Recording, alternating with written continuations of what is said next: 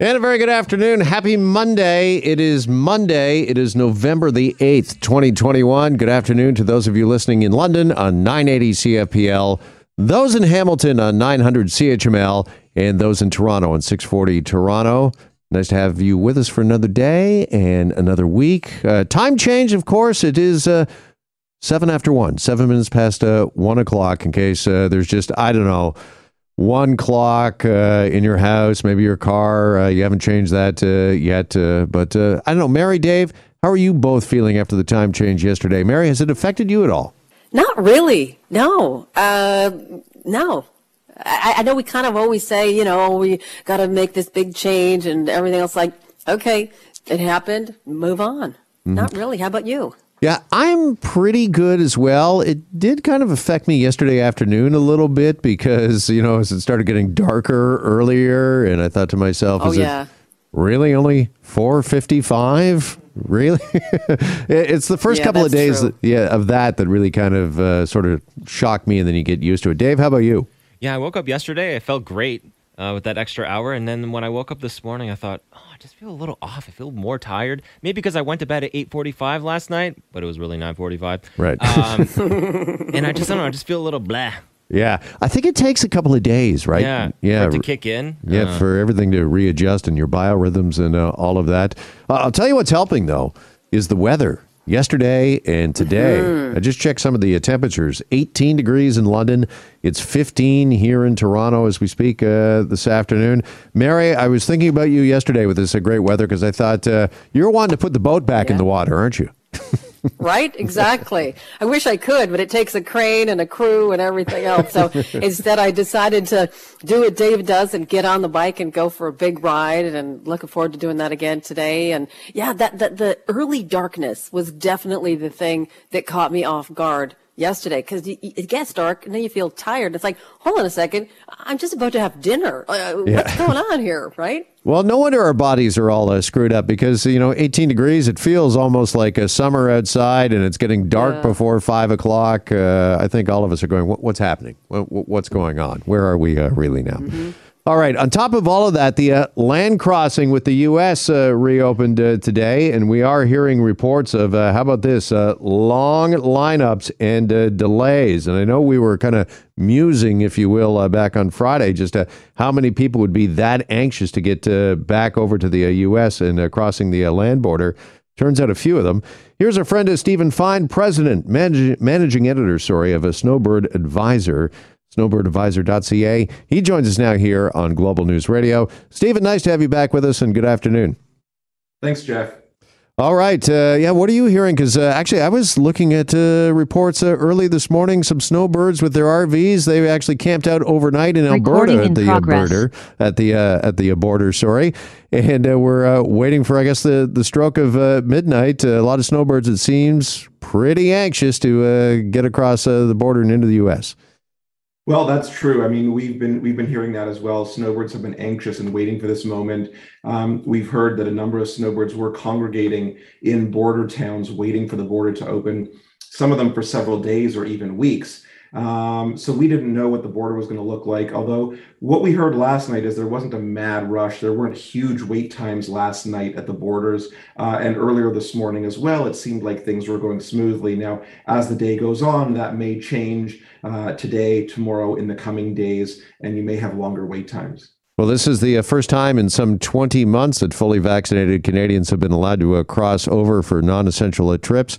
And we're hearing reports. I'm not sure if you've heard from any of your readers or any of your contacts, but at some border crossings, in particular with Quebec, we're looking at more than 2 hours, about 180-minute wait time right now.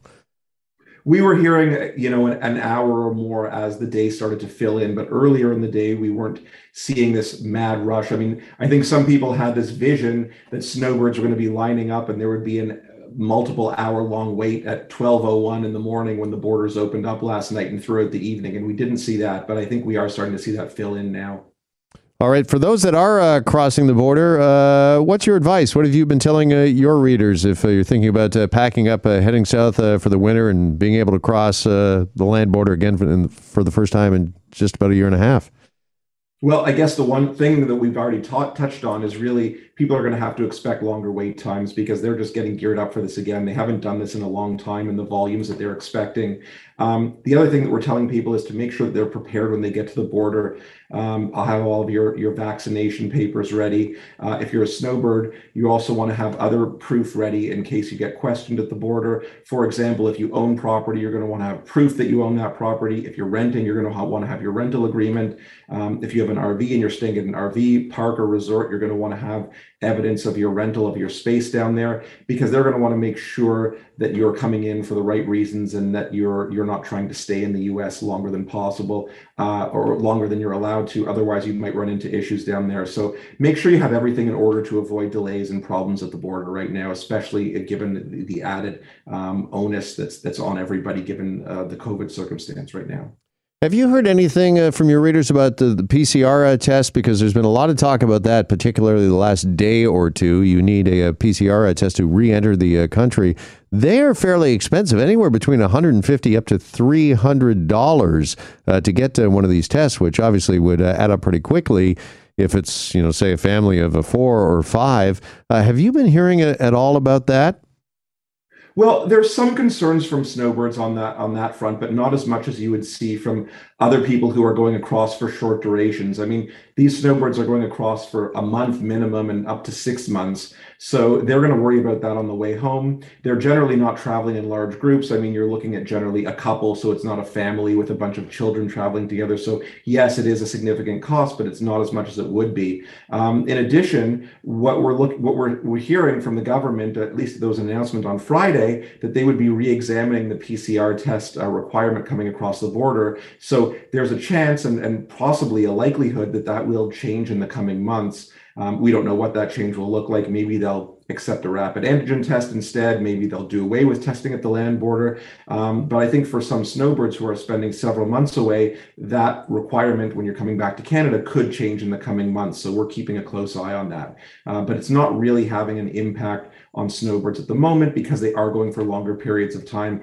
I think you're going to see that impact for shorter trips or cross-border shoppers going for day trips. That's where you're going to see people not crossing the border because the cost is exorbitant and not worth it for that short period of time.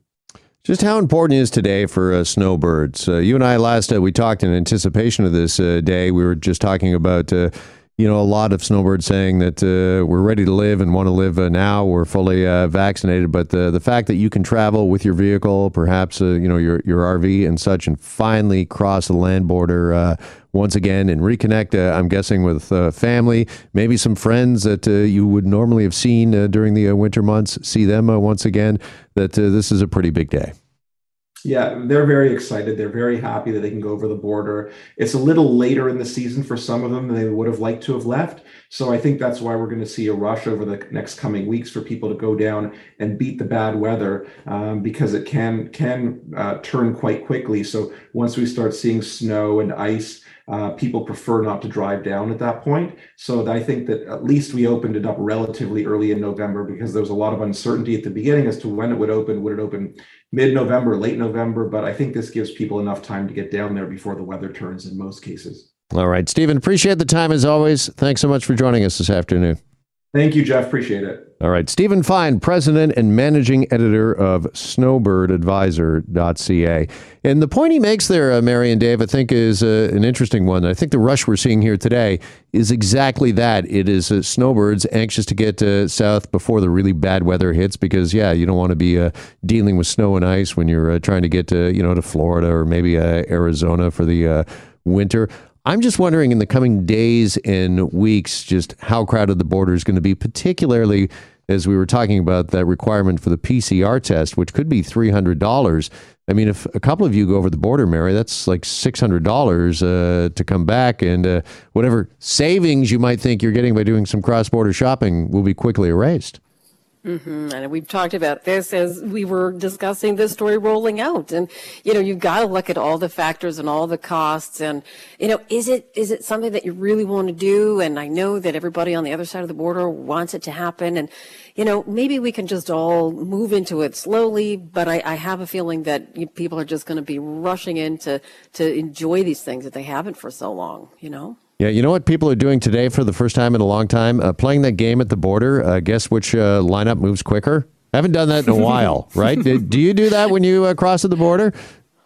Oh, 100%. Of course they do. Yeah. I mean, because all you want to do, right? The thing that you look forward to in life is waiting to cross the border. So anyway, you can make it shorter.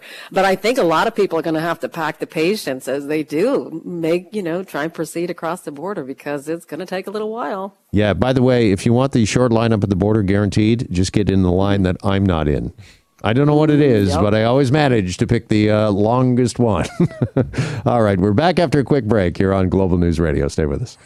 Hi, it's Shauna, and I might be a bad parent because my kids think French fries are vegetables. Hey, it's Ryan, and I might be a bad parent because I went out for wings when my wife was in the hospital after giving birth. Johnny here. I might be a bad parent because in my house, the tooth fairy gives pocket change. But we're not alone. Len emailed us and said his 6-year-old daughter's Tarzan moment going from love seat to lazy boy by curtains made him more proud than any dance recital. And Andy left his 2-year-old at the rink. All right, guys, I'm sure we're not alone. Like Andy's kid.